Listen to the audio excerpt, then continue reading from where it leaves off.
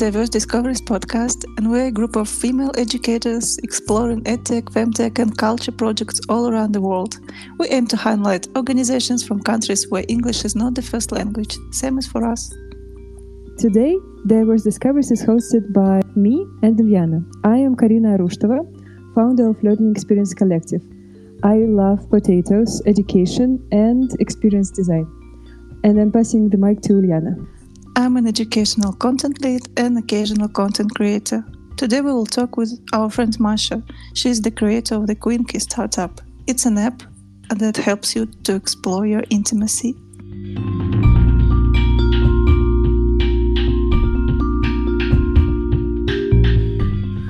I'm Masha Plotkina. You can call me Masha or whatever you want. And I'm CEO and co-founder of Quinky. And it's like Duolingo, but in sex education. I spent so many years in dating apps. And now I decided I need to do something to help people to educate themselves around sex and to know what is actually the things you can try in sex. And before, I was a teacher. And it's kind of a nice switch from teaching to doing something in Sextech, but we will speak about it later. Yeah, I think it is exciting. Thank you for joining us.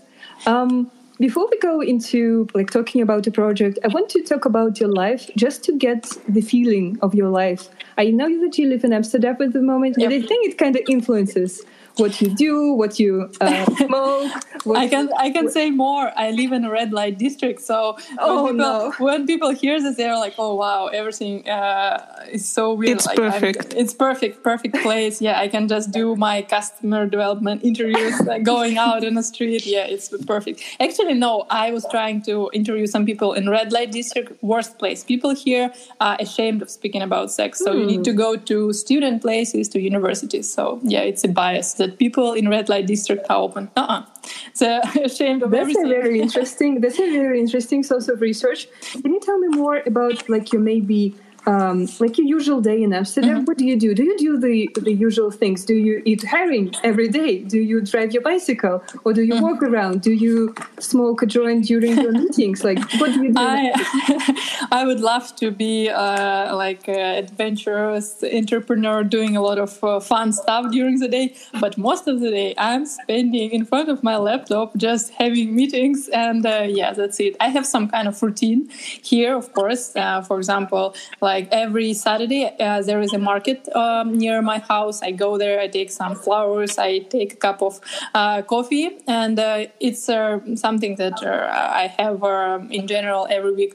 Also, I have some friends here, and they organize meetups. So every week I'm trying to socialize myself a bit, not only to spend a lot of time working. And my normal day usually ends at gym because I need to do some sport to have some stress relief. So that's it, meetings, some breathing in front of the window and staring to the wall, crying sometimes, and then I go to gym. So yeah, guys, it's an adventurous life of a CEO of a startup. Do you have a time slot for crying, or does it happen accidentally? I have a psychologist once a week, so it's definitely a time slot sometimes for crying. And in general, I try to have at least 1 hour of doing nothing every day, because it helps me to think about strategy, to just have a space for brainstorming and just being on my own. So yeah, 1 hour, whatever I want to do, crying, I don't know, lying on a sofa and just walking without any purpose. Do you find it hard, to do nothing? Exactly. It's the hardest thing, because I want to open social media so badly. So I'm trying not to take phone with me when I'm going on such walks, because it's impossible. I mean, I'm stuck with social media. I'm, I have this excuse that when I'm looking on TikTok for something, I'm exploring something for my startup, but it's a lie. it's a real lie. I'm just wasting my time. So I try not to take phone with me. And I bought myself a headphone, so I don't need a phone to listen to music. So that's the only trick I have for now. And of course, if you, for example, go swimming, you also can't take a phone with you. So I'm trying to, to do some sport and to go to such places where I can't use my phone. It's the only chance to get some digital detox. I actually not only this year, like maybe 6 months ago, I started using Google Calendar on my daily basis. Before it was Notion, it was some stuff on my iPhone.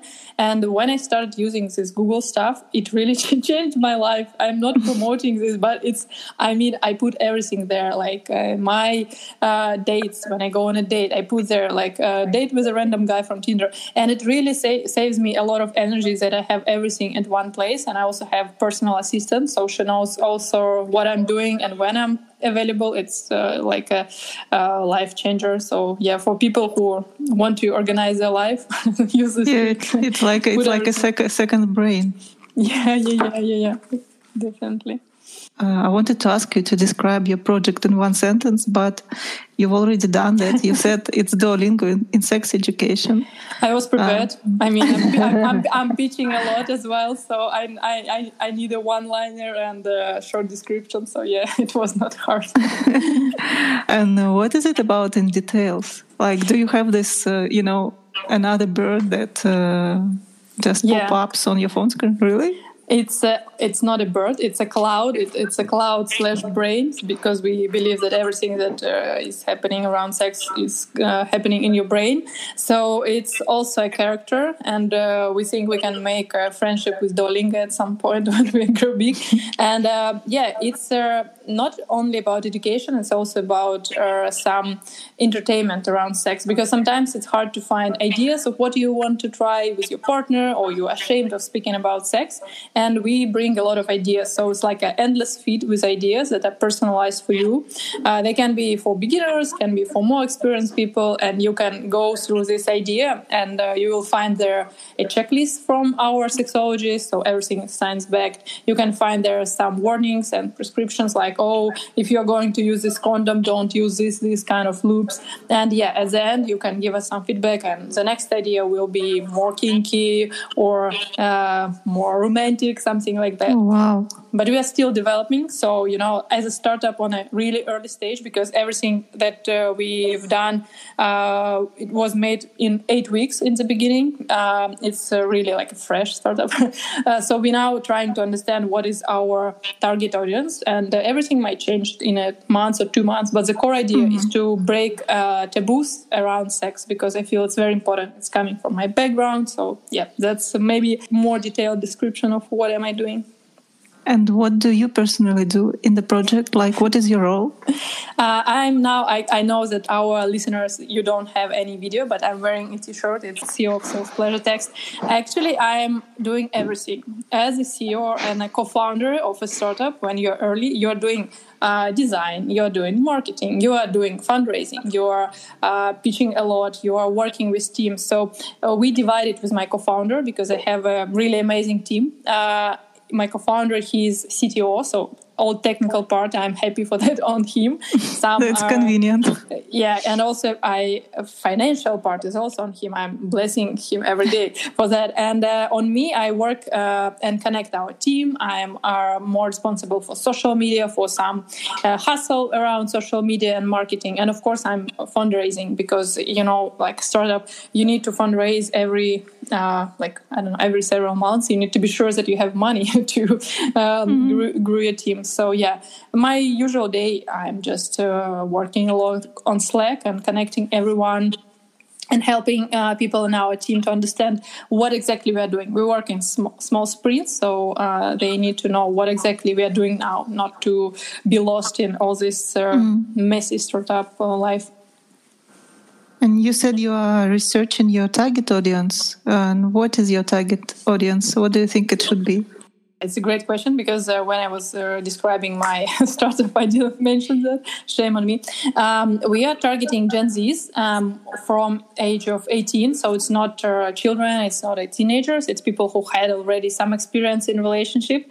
And we believe that mostly now we attract females, because in our team we have some students, and they're girls who had some dating experience, and now they feel ashamed of something, and usually actually it's really hard for women to have orgasm. So we are trying to help this part of people. And we believe we will find it and narrow down the target audience a bit later. But for now, it's people from 18 to 24 who had 1-2 years of relationship, and they're exploring themselves. So they're not from a place where like sex is taboo. They already opened at least a bit for the exploration.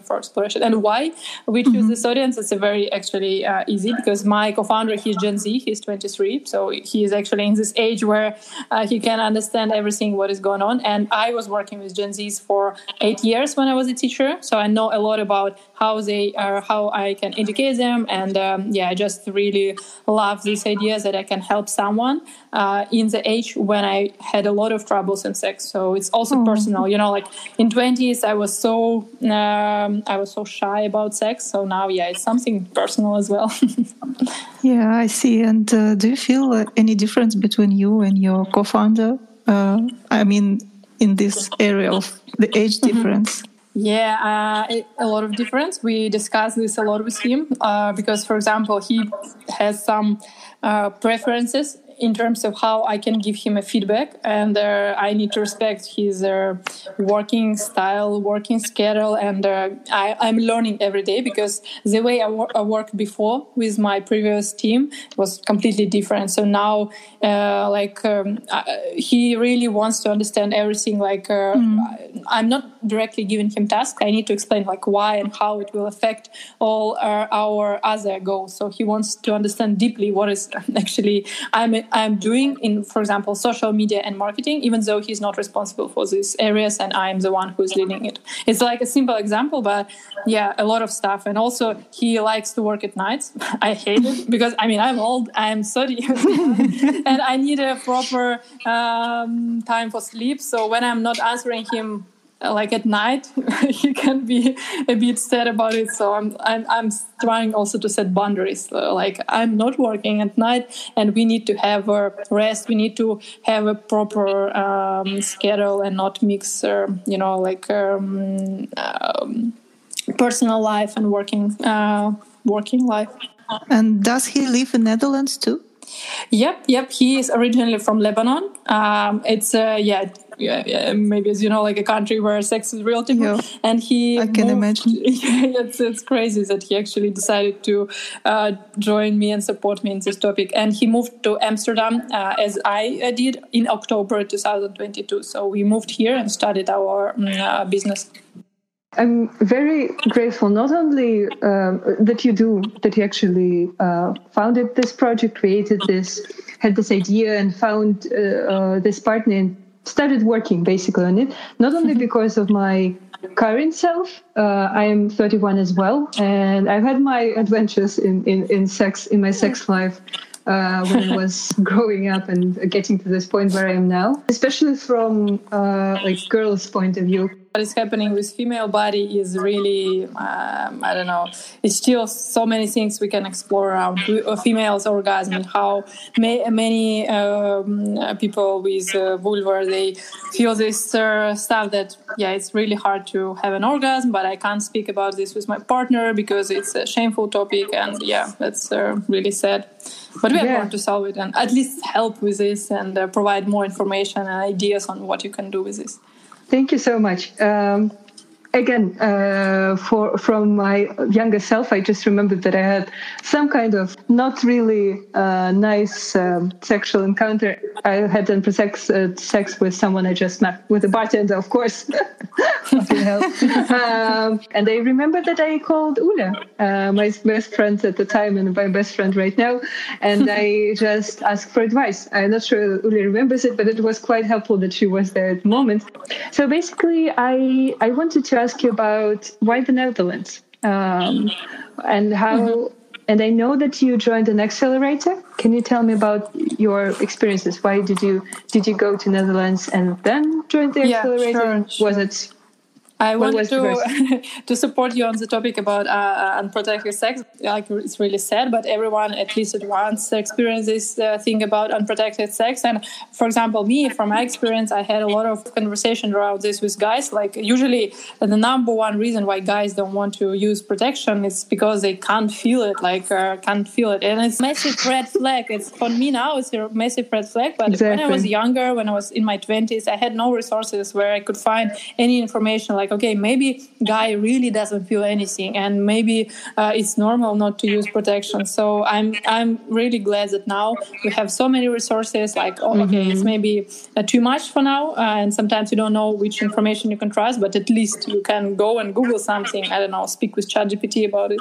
So yeah, that's also a reason why I started all this, to help younger generation to navigate themselves around sex and health topics. It's like mission of Quinky. And why Netherlands? Not because it's like a capital of sex shops or something like that, but because they have this program called Antler. It's program for early stage startups. And I found an article. Actually, I was chatting with a guy on Pure. Pure is a dating app for sex. And nothing happened with us. So we were a really bad match in terms of sex and dating. But this guy sent me an article about this Antler. And we applied together to this program. And he also was approved. And I was approved. So Pure app actually helped me to create Quinky and helped me to open a business in Netherlands, because I would never found anything about this program, about this accelerator, if I haven't met this guy. So yeah, Ivan, if you're listening, hi.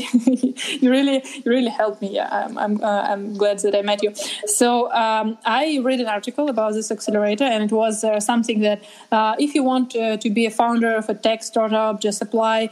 And I thought, like, oh no, it's not for me. I'm not a techie girl. I don't know English that well, and there are so many stigmas around me being a founder of a tech startup. So I decided to skip this application. And again, my friend Ivan, this guy from Pure, he was insisting on me applying to this accelerator. He was like, "Did you fucking apply or not? Like, tell me, send me a screenshot of application." So I don't know why he was so he was trying to push me, but thanks to him again. And yeah, so I was approved of this accelerator program, and it was in Amsterdam. And it's actually a cool hub for entrepreneurs, because founder of Miro and the team of Miro is here. A lot of people who are making startups are here, and every week you can go to meet up with different founders, with VCs. So it's a huge potential for people who want to do something in any field, like edtech, fintech, Sextech, fintech. It's a great place. So that's the story. That's the short story. So please tell me about the process of Endler program. Are there any episodes or periods when people should apply, or they take the applications all year round? Are there specific locations in Endler program? I would like to know more about this. Yeah, it's like an international program. So Enter, you can find programs in London, in Amsterdam, in a lot of countries, in US as well, in Asia. And they have in Amsterdam, for example, 4 cohorts. So you can apply for maybe 3 times a year. Usually it's like winter, spring, summer, and autumn, something like that. Application is very short, so you don't need a lot of time to apply for this. So, like, no excuses for you not being a new founder of startup. And I also really love this team in Amsterdam, because they're so cool. They're like the team who is guiding you through the whole process of making a startup. It's very important, like, who is supporting you, and I really love them. So I can definitely suggest you applying to Amsterdam cohort if you have a chance. Yeah, and you can just text me if you want, because I can help you and answer some questions anytime. Yeah, sure. Definitely. I'm so interested in that. And also, just to share experience with Pure, I met my husband there. So it was in 2016 in October. So it was pretty early days for Pure, and that's great. Yeah. Because for me, Pure feels more really like an app for hookups, because now, especially in Europe, like I think in other places it might be more like a Tinder style there, but in Europe, like guys only sending me dick pics. I'm not happy. So guys, please, followers, if you're listening to us, someone like no, don't send dick pics to girls. It's not something that excites us. I've used Pure like twice. I mean, I registered there first and I saw that all the profile pics were dicks. I mean, people didn't even need to send me the dick pics. I just saw the profile pics. So I deleted my account, and then some years later, I registered again, and there were no dick pics. And I think it's like all the people that used to use Tinder, they moved to Pure, and they had like very stylish profile pictures with some deep thoughts about, everything.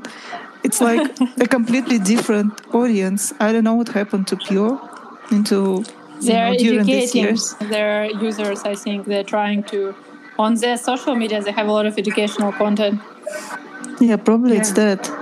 I want to ask you about money. Basically, we're breaking all the taboos in this podcast. We're asking about money and about sex and about our unprotected sex experiences. So can you walk me through the process? When did you start to raise money? How was the process? How many rounds did you have? Let's stop there. Okay. About how many rounds? My answer can be short, like one. So okay.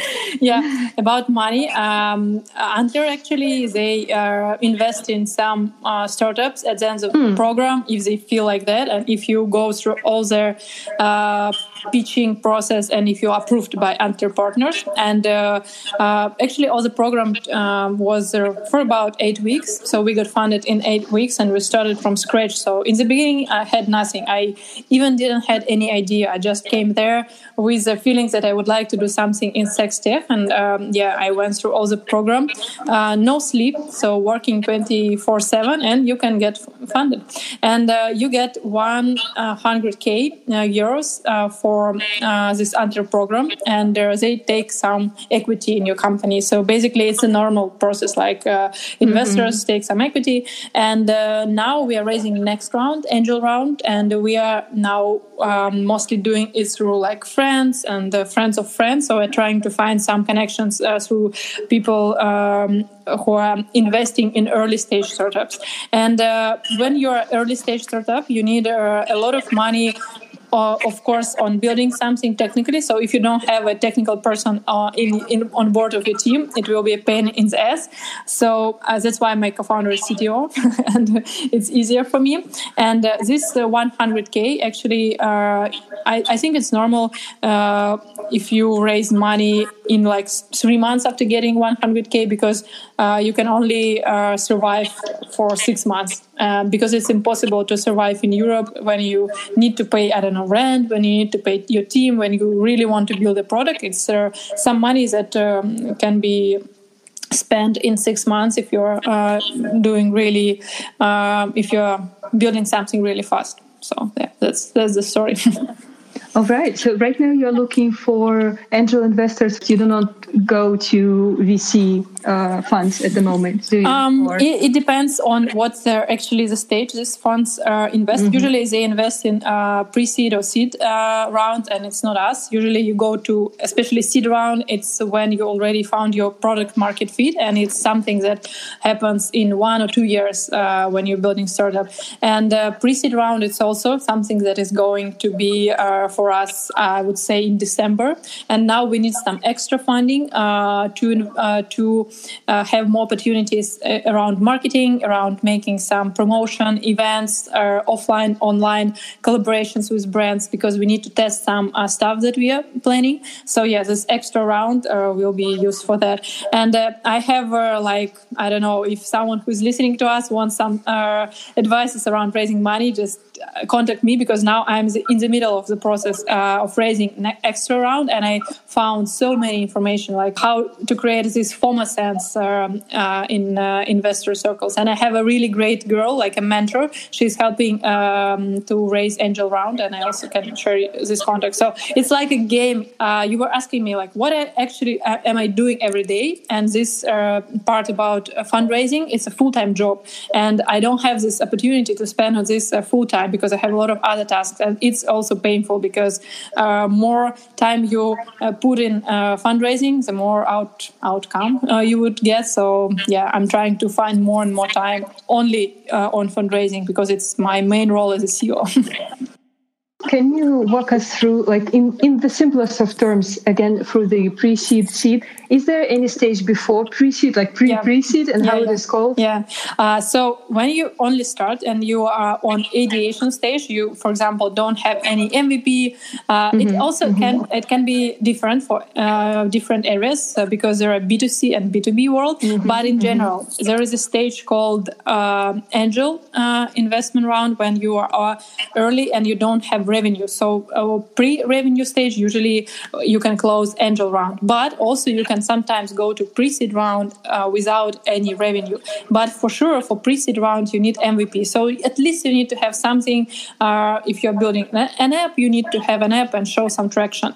And if you don't have this, better call this round angel round. It's what comes again before pre-seed, and just raise some extra money. And you can actually, for example, you can spend 6 months raising angel round, and it still can be called angel round. And in this angel round, you can raise 600K. You can raise, I don't know, like 1 million, and it still can be angel round. And then pre-seed, it's something I would say you can also go to VC funds. So usually they're interested in someone who can show some traction. For example, how many monthly active users you have and how much money you get from your premium subscription. And the next is seed round. And after, there are a lot of other like A round, B round, and something for unicorns. But I'm not on this stage, so I have nothing to do with this now.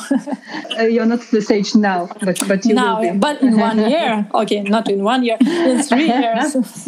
I just feel like this is the moment where we need to go to Amsterdam and just to sign some T-shirts with your name in it and sell it in several years as a relic, or this one it would be. Yeah, exactly. This would be a great investment. So, am I correct in understanding that you went into the accelerator program, right? And at the end of it, you were funded by the Antler themselves, and you got the 100K. Yeah. I must say, I must make one comment around. They ask her not to call them as accelerator, their early stage program for startups. It's just something I know because I am all the time making this mistake on my social media when I speak about Antler, because they feel the difference. Because usually accelerator is like a startup school, but they don't have any like education around some basic topics. Their main focus is building a team, so they have a lot of games and some classes for networking, and they mostly focus on team. So they believe that idea is nothing. Team is the main thing that you need to do, because you can pivot a lot of times. And and answering your question, I was invested by Antler in 8 weeks after I finished this program. So amazing. That's unbelievable. And I have this stuff about myself. I'm usually saying, but it's nothing. I mean, it's simple. But then I think it's fucking amazing. In Europe, I got funded in 8 weeks with nothing. With coming to Amsterdam, having nothing. So for someone who listens to us, and maybe you had some concerns about like applying to some accelerator or opening something, I would say that everything can happen if you put a lot of focus on this. So that happened to me. I was focused only on this, and it was achieved. So that's inspirational time for me. Like quotes. Thank you so much, Tony Robinson.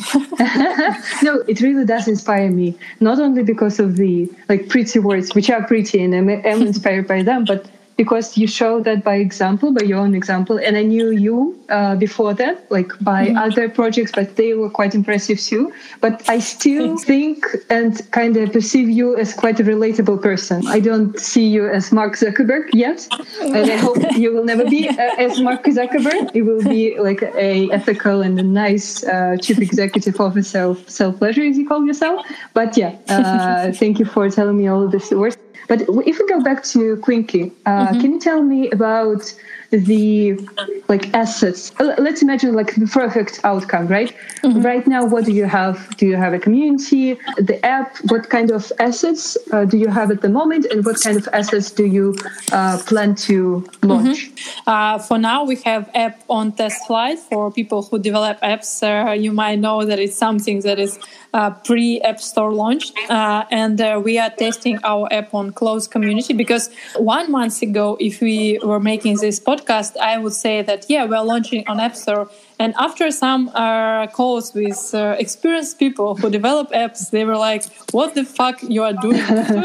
Put your app on App Store until you tested a lot on closed community, and no need to rush so much. So now we have this app. We work with interns from different countries. It's students, for example, from Florida State University, a girl from Spain, a girl from Amsterdam, and they help us to build a community offline, because it's the most valuable for us to have people who can test our app, our ideas with our target audience.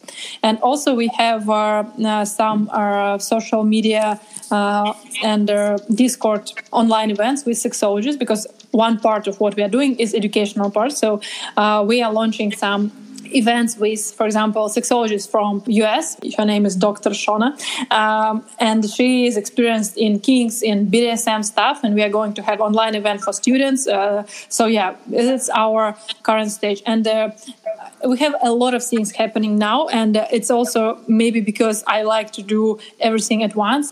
For example, we are doing a lot of collaborations with small brands, and we are also making offline event in Amsterdam with partner from Amsterdam and with NGO, and it's very random, but we believe that through this small stuff that is going around, we can find our product market fit, test our ideas, and finally find out what actually we are doing. Because Duolingo in sex education is very broad, but I want to understand exactly where we need to focus mostly on. So our perfect plan would be to launch our app on App Store by the end of summer. We wanted to launch it in August because there are a lot of festivals, and we wanted to make partnership with festivals, because festivals, a lot of sex, people need to have some support around the boundaries and consent. But I want to be realistic. So end of summer, we are launching on App Store. End of summer, we have a community of around 5,000 people on social media. It's also realistic numbers. I can say 1 million, but let's be realistic. And we also, by the end of summer, we would like to fundraise extra round, the same amount as we fundraised as well. That's if I can describe briefly what we need to do. That's it. One more specifying question. Am I correct in saying that in the app there will be some education, but also not only education, right? Or you're not sure yet? It's I know exactly, because as for now we have there games that you can try around sex. For example, games for masturbation that you can try alone, or some games for masturbation that you can try with your partner, or some sexting ideas, or some ideas that you can use on dating apps, or, for example, how to start a conversation about boundaries and consent when you're going on a date. And we'll provide some ideas of what you can do. And as I mentioned, sometimes you want to try some new practice. You want to try sex toys, and you have no fucking idea how to speak about this to your partner. And with our app, you will only need to send this idea, and you will not need to build all the long conversation before trying and exploring new idea. It will be like, oh, Quinky suggested me that, can you take a look? And after that, you can say like, oh yeah, it's really fucked up idea if your partner is not ready. So we believe that it can be something like that we will bring and provide some tool that will be fun, and on the same side will provide some really playful ideas that you would like to try with your partners. So it's like you're ordering a McDonald's, but you don't need to interact actually with the cashier. That's a really nice version for people who are embarrassed and who are shy to talk about sex. I definitely can relate to that. That's a perfect description, actually. I will use it. Thanks. Yeah, you can use it. I'm giving away that freely and for free. How do you talk about sex, intimacy, and body awareness in your team, by the way? I mean, do you notice any cultural differences or any troubles? It's a delicate matter. Yeah, I mean, with our team, by the way, hi to my team if you're listening. I really love them because we can openly speak about everything. Okay, not everything, but every week we have Friday call when we take some topics to discuss and we take some questions. And a lot of questions involve something around their previous sex experience, around their dating life, and everyone is answering this question. So people that work with us, they interact with sex topics every day, so they need to feel comfortable about sharing their own feelings around this. And yeah, we have, for example, people from Turkey, we have my co-founder from Lebanon, we have girls from Spain, and we have girls from Florida, and with everyone we try to ask questions in a really nice way. So we're not pushing anyone to share their sex experience, of course. Everything comes natural. So if they feel like answering this question, they answer. If they are, they prefer just to stay silent, it's also totally normal because, we are breaking taboos around sex, but we are not pushing anyone to speak about sex and shout out about their sexualities, about their gender or any preferences. So, that's how we try to work with our team. And you all speak English, right? Yeah. That was hard for me because I mean, as you can see and hear, English is not my native language, so now I'm more comfortable with this. But in the beginning, I felt some parts of my brain that I never felt before. They hurt it a lot because I was speaking 24/7 in English. And now I also learned to use ChatGPT to answer some basic questions. It's a great tool for me because if you get a message from me, email from me, just know it was generated by ChatGPT. I'm never writing anything by myself because, I really like to save some time on such tasks. And speaking about intimacy again, do you think it would be more difficult or less difficult if you spoke your native language?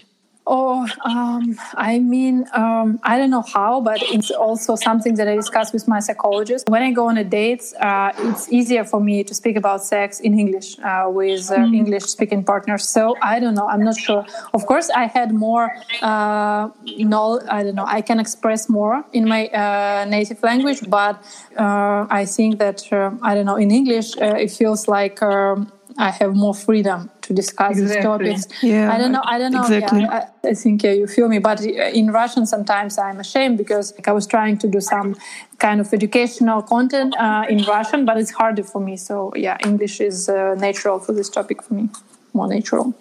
I sometimes think that it's like maybe we have another persona when we speak another language. Yeah. Another persona is going on dates in English, and another persona is going on dates. I behave differently in sex with English-speaking partners. It's I know that thing about me. Even our mimics change, I think. When we speak and another tone of voice as well. If I start now speaking Russian, you would see the difference. That in English my voice is lower. I don't know why, so it's cringe. I want to ask you about basically problems. You came to Netherlands to just build something from scratch, even just having like a vague general idea. Okay, I want to do something in Sextech. Can you tell me about some which were the most difficult, the hardest parts of starting launching a startup in another country? Sure. If I start telling you all the problems, we'll stay here for a week or for a month. One thing I would like to add that when I came here to Netherlands and I had only the idea that I would like to do something in Sextech, I also mentioned something that I would like to do something in education. On the very first day of my program in Amter, I had a call with the CEO of Pure. I'm not sure if it's the same guy now because I heard some news that they changed.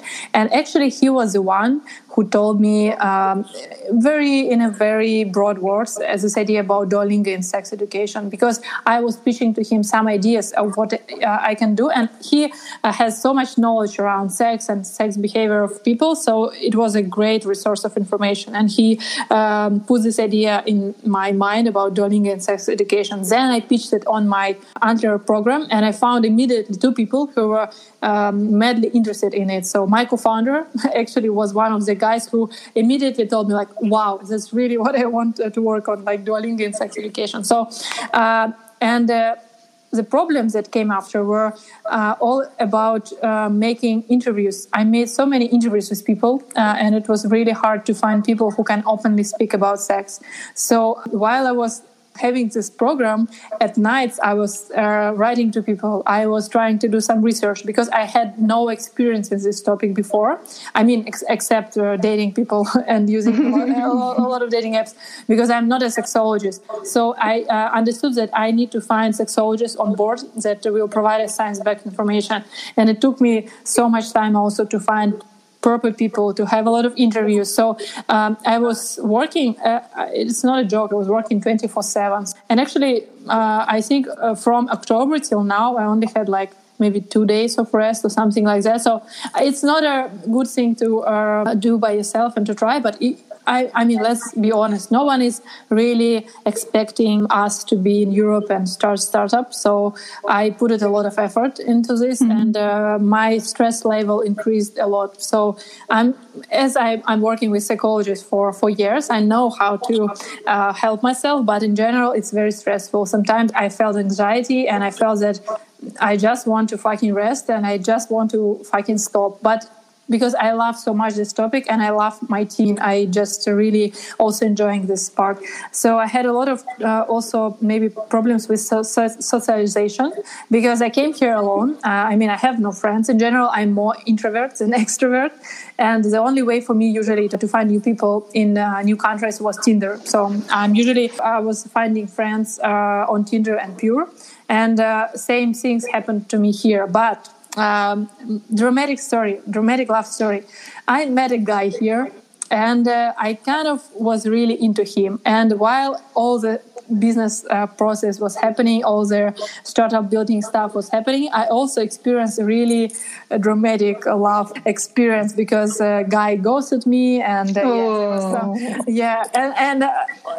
maybe it brought some like fresh emotions into my life. Sometimes you need some emotional stuff to feel that you're alive. So yeah, that's a difficult part. Like, you don't have any friends, you can't immediately see your family and get some support. So everything you need to figure out, from renting a flat to paying your bills to finding, I don't know, a SIM card to use, you need to do it on your own. And that's kind of hard for a person who was never managing well with some normal stuff that usually people are doing. Like, I have no idea how to pay my bills before that. So I can start a business, but I'm very bad with some basic stuff and in organizing my life.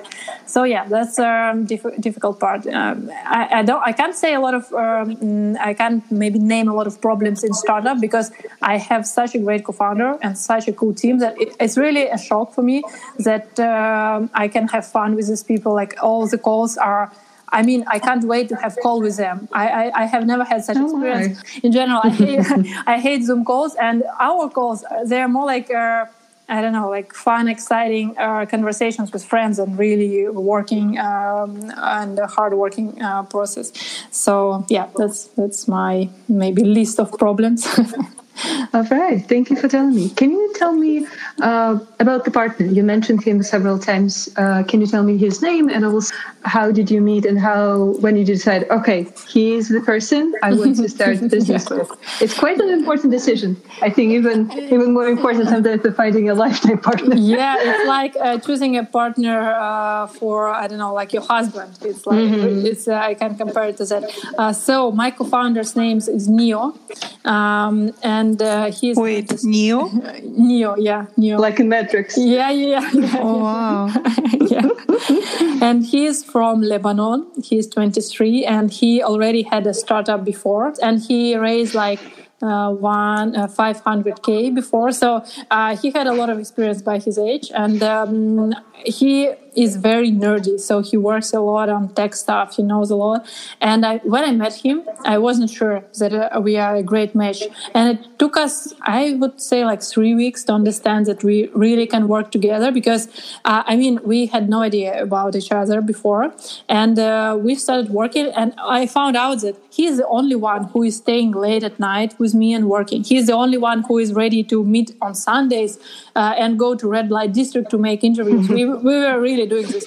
And he's the only one who's ready to, make a cold outreach on LinkedIn on Saturday and prepare everything for our pitch deck. So it's very important for your partner when you begin something and do something from scratch to work a lot, because all other people, there were a lot of really nice and great people, but some of them, they were locals and they usually have this really work-life balance lifestyle. And it's not what I was looking for, like no work, like lifetime balance. Sorry, but when you start something, it's impossible. So yeah, and also Antler gave us this exercise.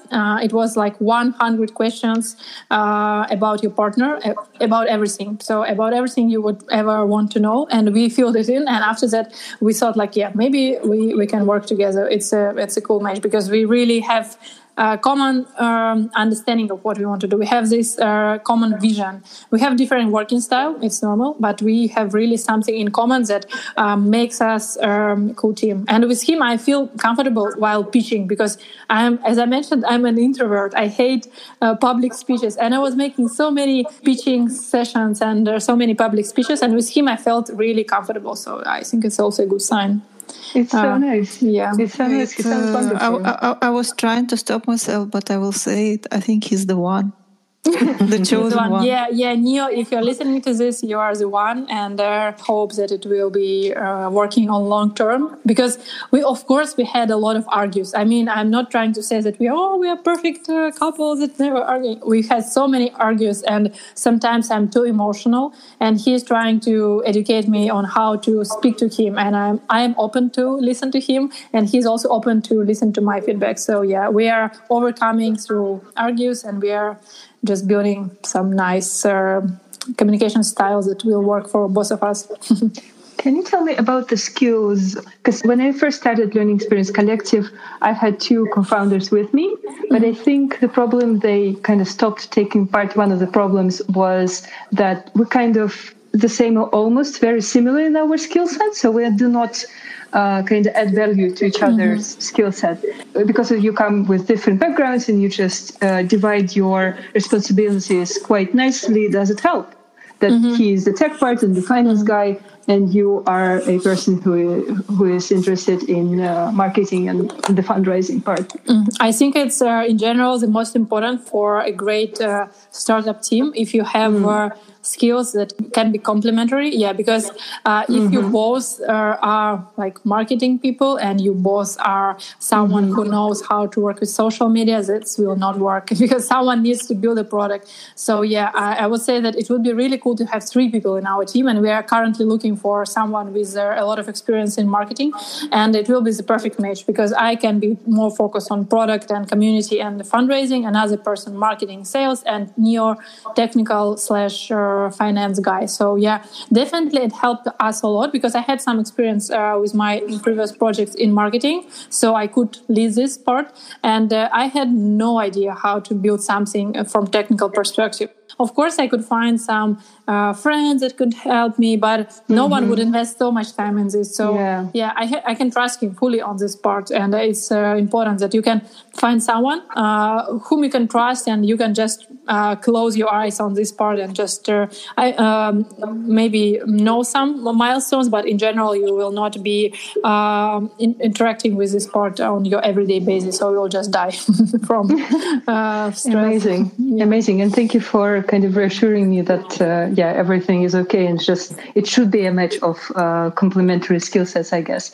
We are moving into the part of running a startup, not only launching, but you are running a startup already.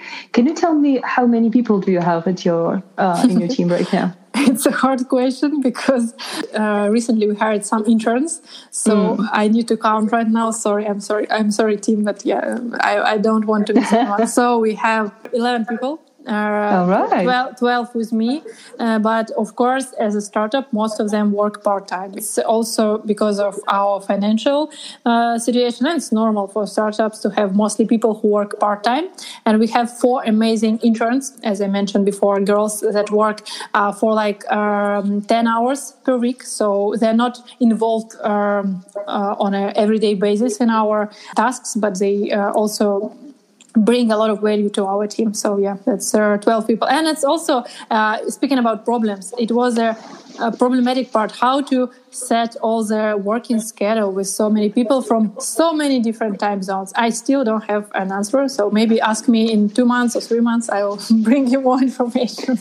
Maybe don't tell us the answers, but tell us the questions. Maybe we will ask our followers to help you with pieces of advice. Great, yeah. So can you maybe tell us the specific problems? For example, you want to have a lot of team meetings, but it's not possible because everyone is quite in a different time zone. Can you give us maybe 3 or 2 questions which are the most burning, the most important to you?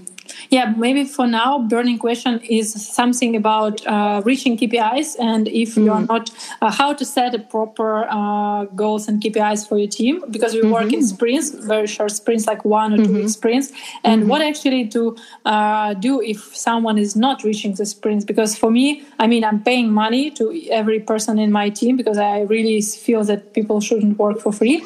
And for me, it's not an option to say, okay, I'll cut your salary if you're not reaching KPIs. It's fucked up motivation. So what can be done and how you can actually work with people who are not reaching KPIs if you don't want to fire them because you feel that they bring a lot of value in other parts of work.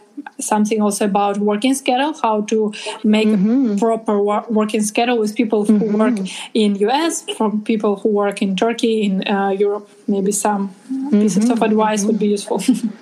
Okay. Can you tell me about, I think that really shows what is how do you make decisions in your team, either big strategic ones or maybe small ones. Okay, this post is okay, we are posting it, for example, on Instagram. How do you make decisions?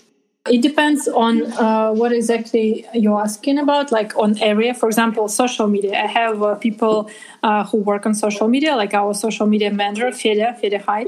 And I trust them on what exactly to post there. Of course, we have some strategy that we built together. So because I know what topics I would like to highlight and why it's important to highlight this and this. But in general, if I work with someone, I trust this person and I trust this person's experience, and I would like to rely and give this person more power and freedom in choosing what to post, what to do, and how to achieve this goal. So I'm setting goals, and then a person has a lot of freedom on the way to achieve this goal. I think it's the only way to grow experienced and cool person in your team, especially if you work with interns. It's also important for me that they know how their goals will affect what we are doing in general, but the way on how you will reach this whatever it is, you need to choose by yourself. So that's how we work with social media. If it's something that is my area of responsibility, I'm usually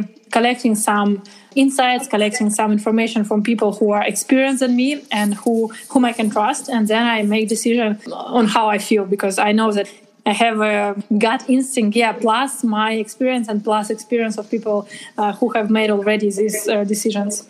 I think sometimes I rely on it too much, but it helped me a lot. So why not? I read an article today about the way on how you can make decisions when you can just drop a coin, drop a coin. And while this coin is flying, and you already know the answer, because some side will bring you that's what you wish and another for. Side, so that's an option to make decisions.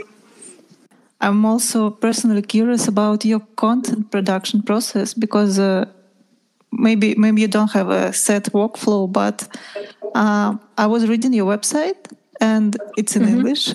It's great.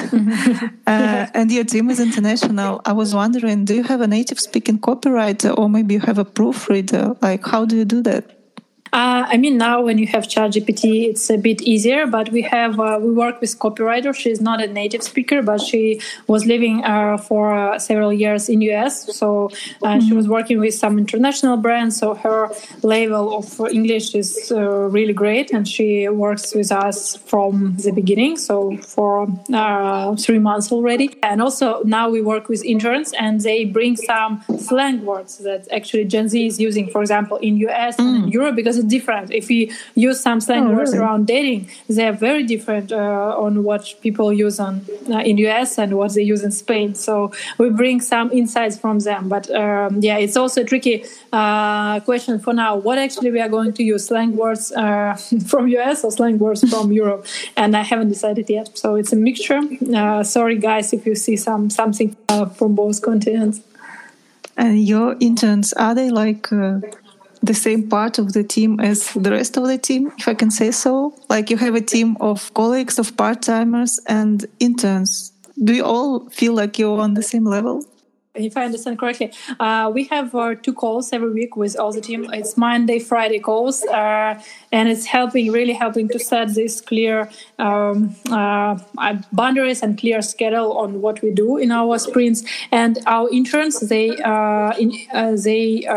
attend 1 call from these 2 because they work part-time, so it's like mandatory to be on at least one of these calls. And we all work in Slack, so we have the same workflow. We all have our follow-ups after each call. We all have these slides, and for example, I created for them a mirror board with the whole working flow for them for the next several weeks, so they understand where we are now, where we are going, and what we need to achieve in the next month. We are not planning more than in details. We are not planning more than for 1 month, because it doesn't make any sense. So yeah, I must say that they are on the same level, and we try to include them in all brainstorming sessions and give them a word, because they are our target audience. We need to listen to them a lot. How do you choose people to work with you? I mean, maybe you have some strict or not so strict values in your company, certain team culture that, when you see a new person and you think, wow, that's the one who will feel nice to work with.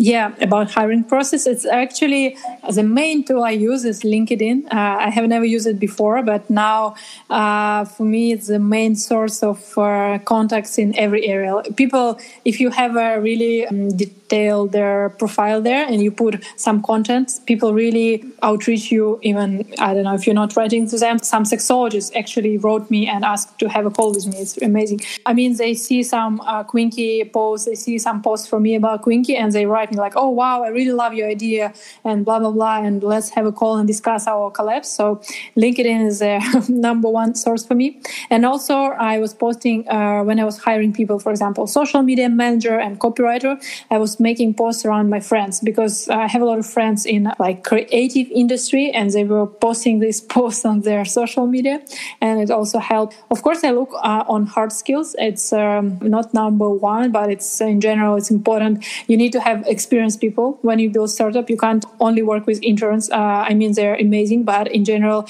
if you spend a lot of time on educating people on some topics, you will lose money. And another part is we are working in sex education. And if person is not comfortable in speaking about sex, in expressing some personal stories, in understanding actually that there are varieties of genders and sexualities, we definitely won't work together, because we accept all genders. We say that it doesn't matter what sexuality you have. It doesn't matter what you prefer doing. You like one night stands, you're a married person. We accept everyone, because it's important to be inclusive and not to judge person by whatever, like body type or anything else. So for us, it's important that we don't have any judgments around any anything related to, as I mentioned, sexuality, gender, or appearance. That's I would say number one, because our app is like that. You go through onboarding of our app, and also you feel that it's something that is very inclusive. Another part is maybe you need to be addicted to memes and jokes, because we use this. No problem with that. For some people it is. So every Monday, Friday call, we have a lot of stuff. It's called cringe check. We bring some ideas, and we have cringe checkpoints. This idea was created by our social media manager, Fedya, and we can bring any idea on this call, and all other team members, they need to rate this idea from 1 to 10 cringe points. So I must say that not everyone is ready for that. So it's really important to have the same vibe. And if person is not feeling comfortable on having such fun calls, we definitely won't be able to work together. But it's easy to check on interviews. When I was hiring people, the way person communicates with me, the way person replies to my questions and doing some homeworks, you can also understand the vibe. So it's something that I could check on the first interviews. Yeah. We are reaching the end. I have 2 questions left for you. If you have one most important message for our listeners today, can you give it to them? Yeah, I watched some motivational TikToks today, so I definitely can use this inspiration from it. Sometimes times can be hard. You can experience a lot of stress, but put yourself on a first place, because when you love yourself and you do something that is nice for you, then it will be easier to bring love back. So I would say that being in some way like an egoist, it's a nice way to bring back some love back to the world. It was too broad. It was great, actually. Okay. I think it's quite specific, especially coming from a person who is CEO of self-pleasure. To focus on yourself, to be selfish in a good way, I think it's a great advice. And the last question is, what can our listeners do for your project today? Do you need maybe a follow on Instagram, or do you need more community members in Discord, or maybe you are looking for someone, you're looking for some partner? I thought you were saying about marketing specialist or marketing officer, something like that. What do you need? I would say if you go to our Instagram, subscribe to our page, and maybe write us a DM or write me a message about what is your feedback around our social media. Because for me, it's still a question, do people get actually what is going on our page when they start following us? So if you can go there and say, for example, I'm not getting what is going on here, and what are you about, your educational page or your fun page with memes, it would be cool. And other stuff, if you want to try our app, and if you want to be part of our test community, we are actually not looking for every person, I'm sorry, but we need to have some specific audience. And if you are a student, it would be cool to get your feedback also on our app. So you can also subscribe to our Instagram, and all information is there. We will provide links there. You can join our Discord and community and events, whatever, from Instagram. So yeah, it's the main resource. The specific people that Masha needs, please follow, like, share, and DM her. And as for us, we don't have a specific requirement. Everyone, please like us, share, and subscribe. Except putting likes, guys, because if it's the first episode, it's important to support it. So it would be cool if you can also put a like. I will do this, and my friends will do this as well. Oh, thank you. I will insist. And if you by any chance wants to be our guest like Masha, please reach us on WhatsApp. We have the link in the description. See you next time.